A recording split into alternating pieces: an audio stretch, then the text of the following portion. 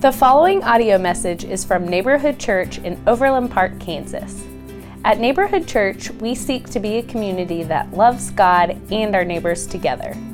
If you would like to learn more about Neighborhood Church, please go to www.neighborhoodchurchop.com. Know that as the holidays start, this message is geared towards us personally in a lot of ways, us and how we, what Christ does for us in that peace, what it looks like.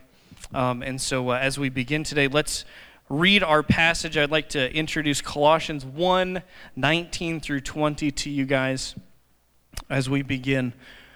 This is our main passage this morning. We're going to be kind of jumping around, so hold on tight. But Colossians 1:19 through 20 says, "For in him all the fullness of God was pleased to dwell, and through him to reconcile to himself all things, whether on heaven or in earth, making peace by the blood of his cross."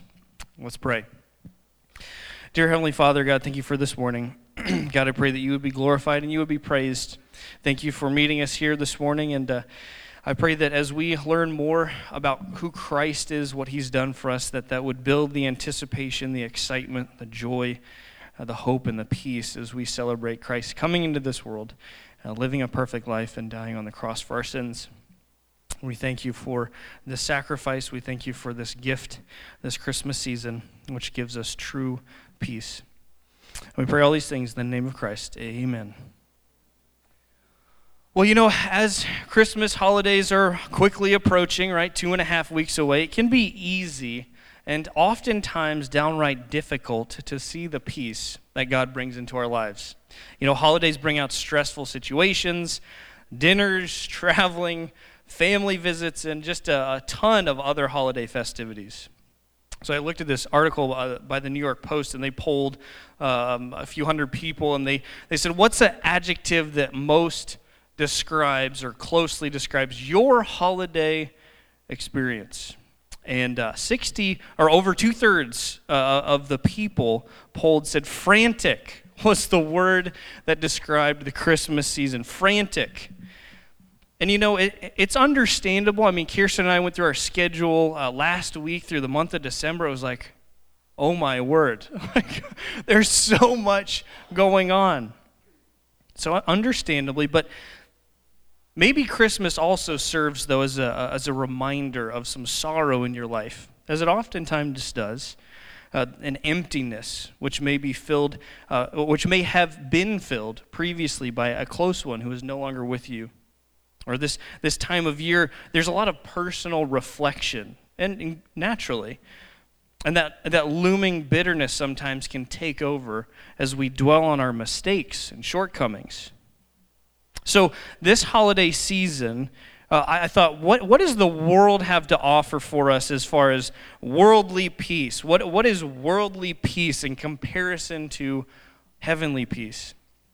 So this article popped up on my internet browser entitled 25 Ways to Fight Holiday Stress.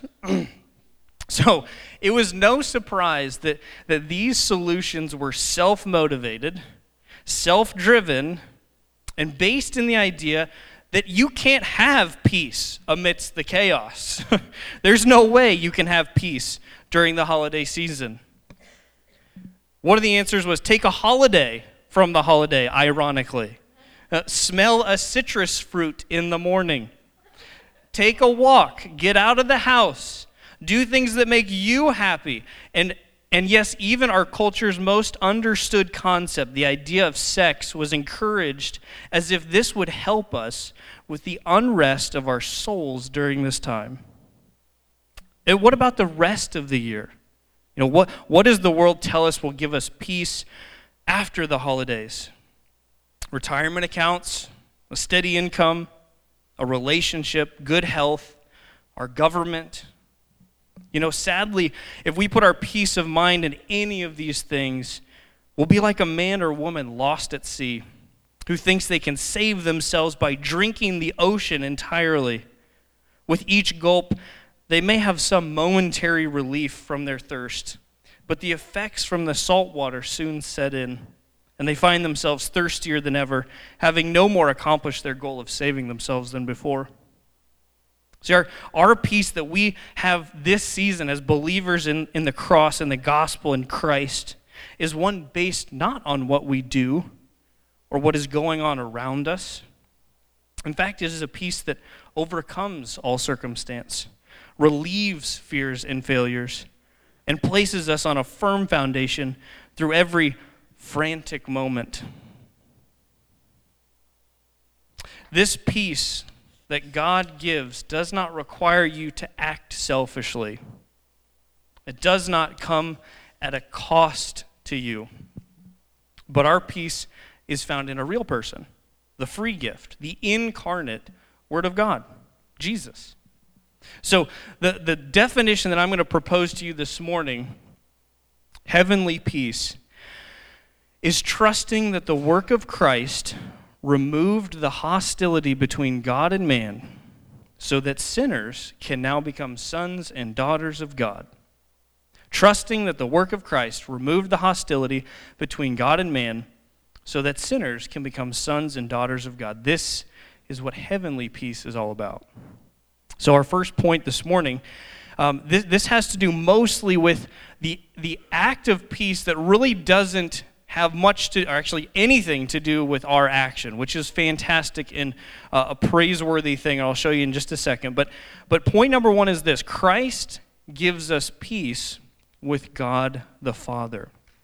So how does he do this? Well, before we believe in Christ, like if you're a Christian today, if you've put your hope and salvation in Christ and his work, before this, the Bible doesn't say we were just aimlessly walking around, kind of unknown to God, his ways.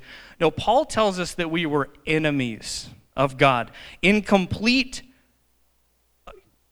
against him, right? Like in a complete contradiction to God. And justifiably, our result or our penalty for that sin, our disobedience, should be punished by the wrath of God. That's what the Bible tells us, right? So going all the way back to Genesis, we learned that, even Adam and Eve, their sin from day one passed down to us. This should result in wrath. And the wrath of God was upon us before we gave our life to Christ. Romans 6:23 says the wages of sin is death, and that's our death, right? The wages of sin is the result from that, or the penalty, the punishment should be our death. But the peace that Christ gives us and the joy that comes when Christ is born, our Savior, right, is that he offers us peace with God the Father. And he does this through our passage that we mentioned today. Colossians 1:19 through 20. So when Christ came to this earth, it says that, for in him all the fullness of God was pleased to dwell, and through him to reconcile to himself all things, whether on earth or in heaven, making peace by the blood of his cross. So you see the act of peace that has nothing to do with us. There's nothing that you do that gives us this peace. It's the act of Christ dying on the cross, living that perfect life. And what joy that peace has nothing to do with us, right? Like there's nothing that we're going to add. There's nothing that we're going to make God's peace greater, right? With our actions.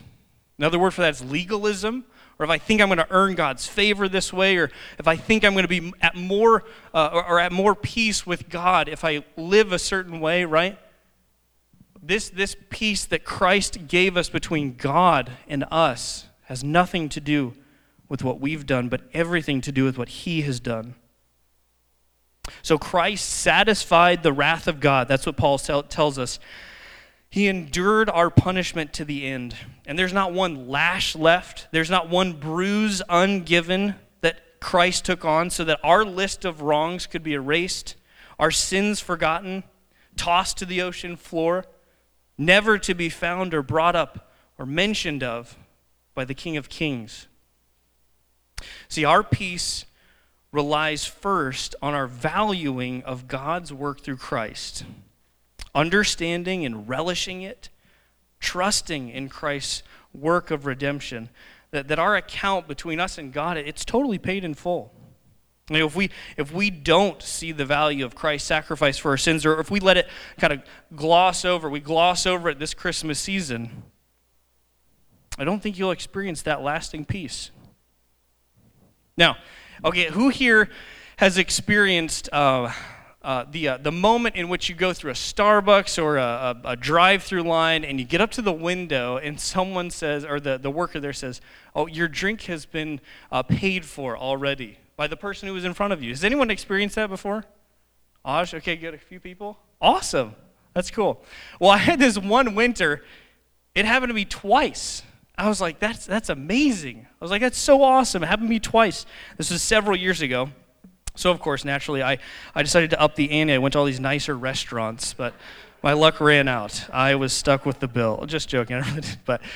But it's a wonderful gesture, right? When you get up to that window, it's very similar. Like God's peace is very similar in Christ's action on the cross. He paid your bill. Totally, entirely. And much more than just a drink or your food. A spiritual consequence that would have lasted for eternity has now been completed in the wrath that God sent on Christ on the cross. So, when we look at the price Christ paid for our peace between God and ourselves, we should be led into worship and praise of Him, knowing that He has made peace with God through enduring our rightful punishment, which leads us into this next point today.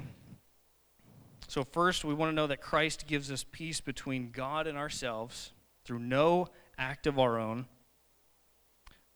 But then point number 2 is that Christ gives us internal peace or personal peace. Christ gives us personal peace. Now, what do I mean by that? Well, what occupies your mind at night? What do you worry about? Is it your money? Is it your children? Your parents? A broken relationship? Retirement accounts? The future? The past? And choices that you've made in the past that maybe you're now living with those consequences? What is it that you worry about? What is it that occupies your mind personally?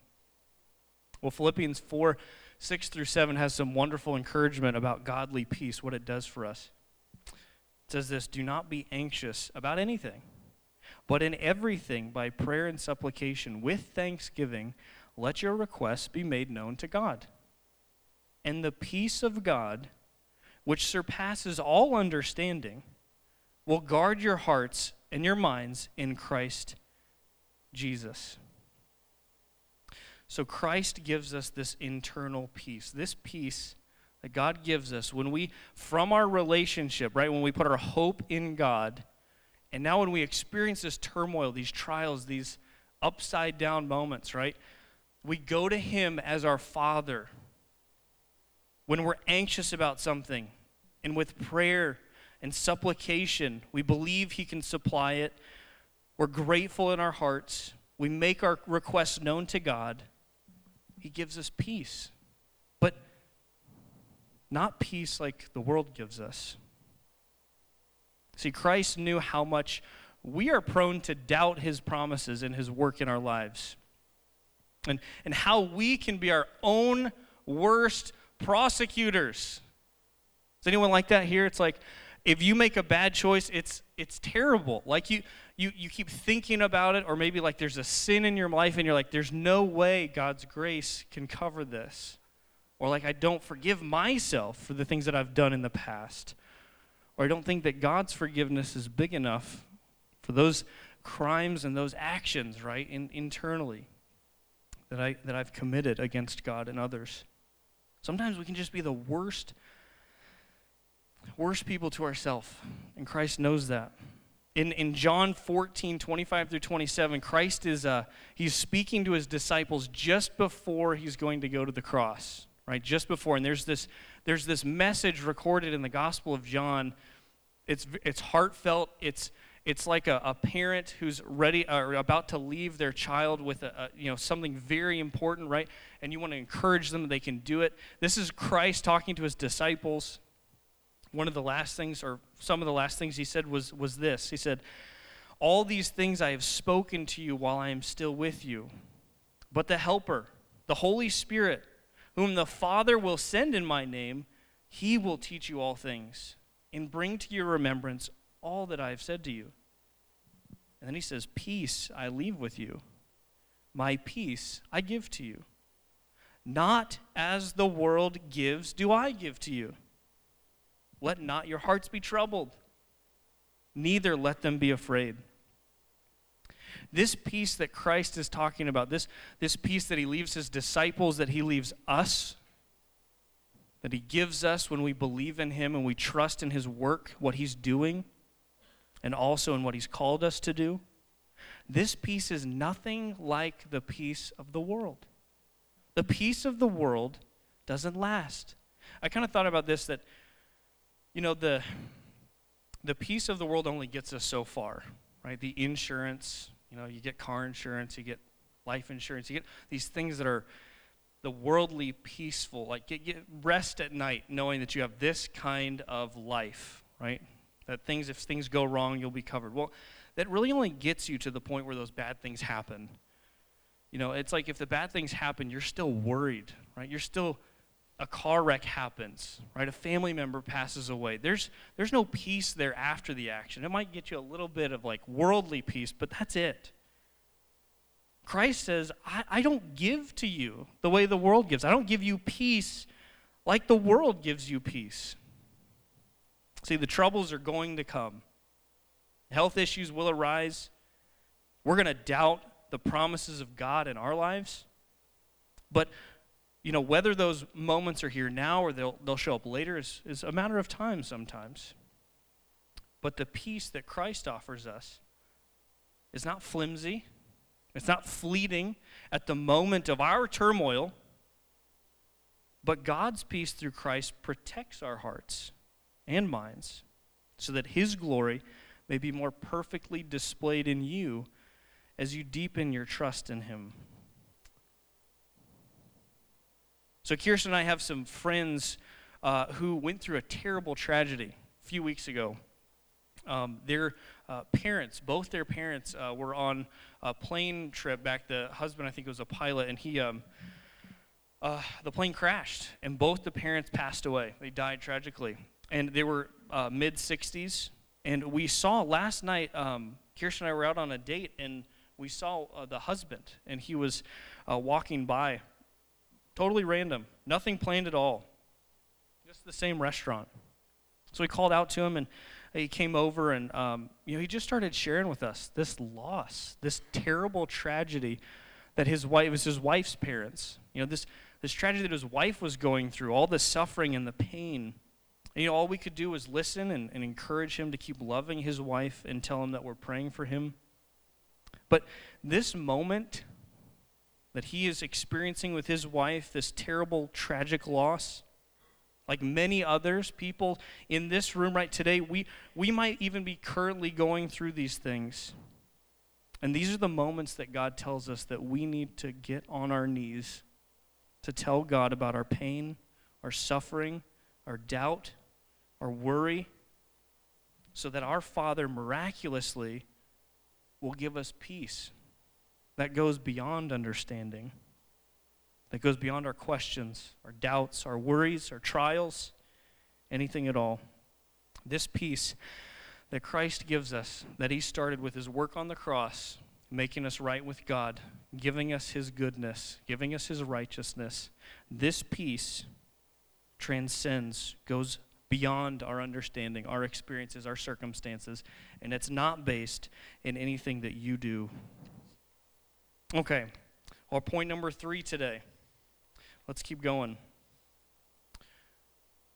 Our last point is Christ brings peace between others or with others. Now, I need to clarify this, okay, because there's a difference between peace that I'm talking about and the peace that Christ talks about here too in just a second. So as many of us know, like the holidays can be a super rough time relationally. Not speaking from personal experience at all here, right? But there is sometimes a mixture or sometimes a lack of mixture between people who you haven't seen or we haven't seen many years or longer. And all the different family dynamics that arise when relatives are visiting, that's daunting, right? But I want to share with you two things in particular about this peace that we have been offered through Christ, his work on the cross, that has to do with these relationships this holiday season, okay? So first, Jesus says in Luke, though, we have to kind of define this peace, because Jesus says in Luke 12:51, I know we've been talking about peace the whole morning. He says, "Do you think that I have come to give peace on earth? No, I tell you, but rather division." And you're like, whoa, wait a second. I thought he is the Prince of Peace. He definitely is. But this reference, okay, this verse is referring to the moment at which a person becomes a believer in the gospel. You may have relatives that do not believe in the gospel. And Christ tells you that there will be division at times. There will be a line drawn. Because when you identify as a child of God, you know how the Bible calls us? Remember how we talked about the Bible calls us that we were enemies before we had belief in God. So we were in total antagonistic relationship with God before we believed. So that means that now that you've identified as a child of God, you've given your life to Christ, you might have relatives that don't believe that. And this is the type of peace that Christ says may not come. And it actually might even divide your house. So, but let me be clear. This is not a verse to excuse going off or telling off relatives who have overstayed their welcome or turned your house upside down over the holidays. But Christ says that these familial relationships may be disturbed because of his peace in your life. And again, enemies of God and friends of God. There's this difference if you've given your life to Christ. So what do we do when this conflict arises at home? What do we do over Christmas as our relatives are in the home and conflict arises? Comments are said. Well, Paul tells us that in Romans 12:18, if possible, so far as it depends on you, live peaceably with all. Live peaceably with all. So it kind of says it twice, if possible, so far as it depends on you, right? Live at peace with all. So meaning that this has this idea that to the non-believer, as much as it's within your power, your control, your actions, your words, your thoughts, your treatments of another person, another family member, you should be pursuing peace with them, not conflict. If you have been wronged, then practice what you have been shown in Christ and forgive. Remind yourself that God forgave you so that you may be a blessing to those around you and your family members who come in that may not know Christ or may not have experienced this forgiveness ever.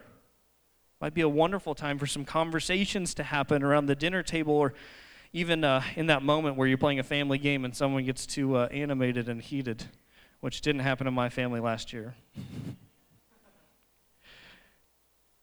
But if you find it hard to forgive others, remember that price Christ paid for you, and that forgiveness and the peace that he offers you.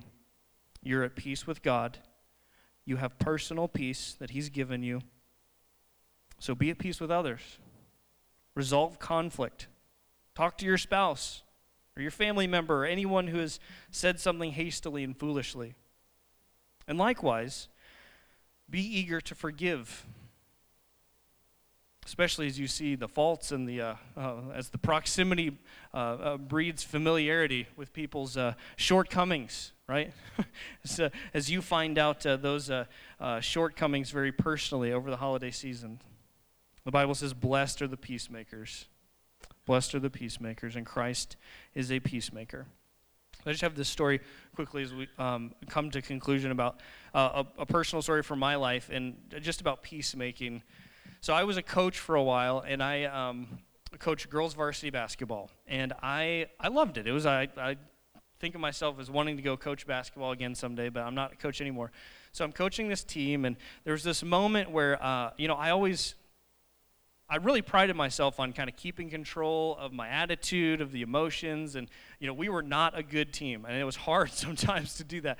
But anyway, yeah. So there's a really sweet girl that was on my team, really sweet girl. She was a junior, and I had been coaching her for 2 years. And this is the type of player that you just want on your team. As a coach, she loved just to participate in every drill.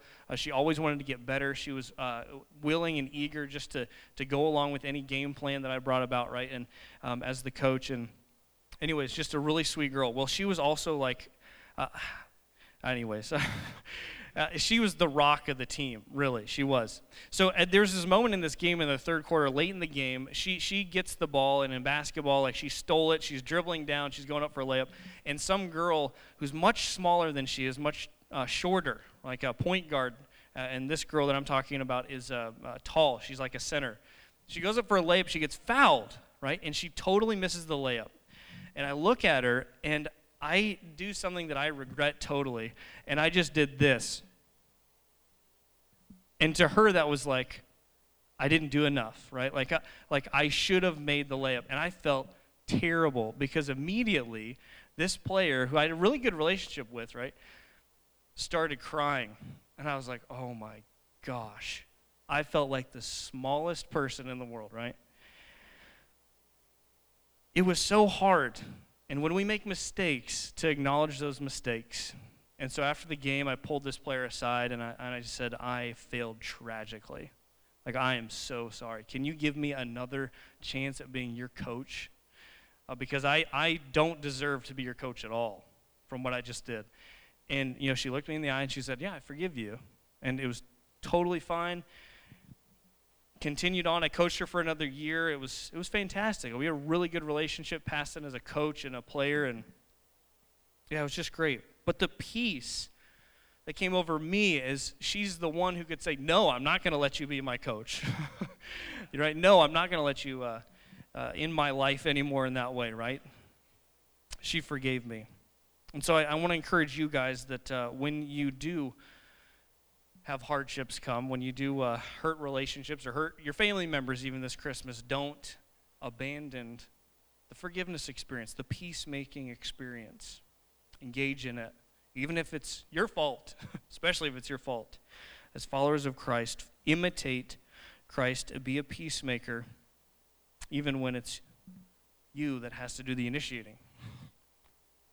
So in conclusion, as we continue to hear about Christ this Christmas season, came down in the flesh to take away the sins of the world.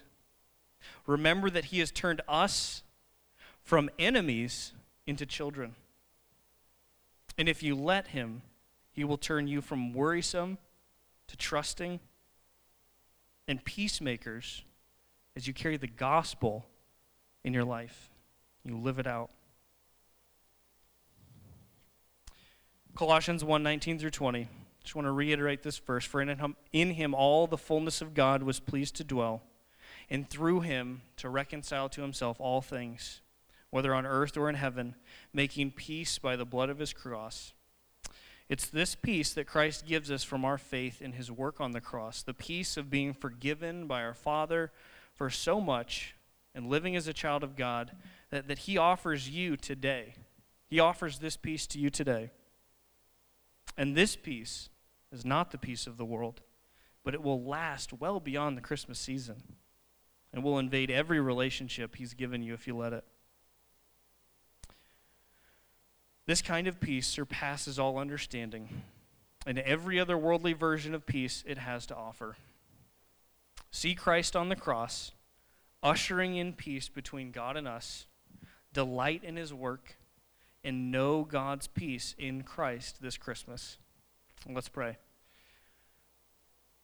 Dear Father, thank you for this morning, and thank you for your Son coming to bring us peace into chaos, our chaotic worlds, our frantic lives, more so than just activities and events, but also internally with our sin, with our chaos, with our selfishness.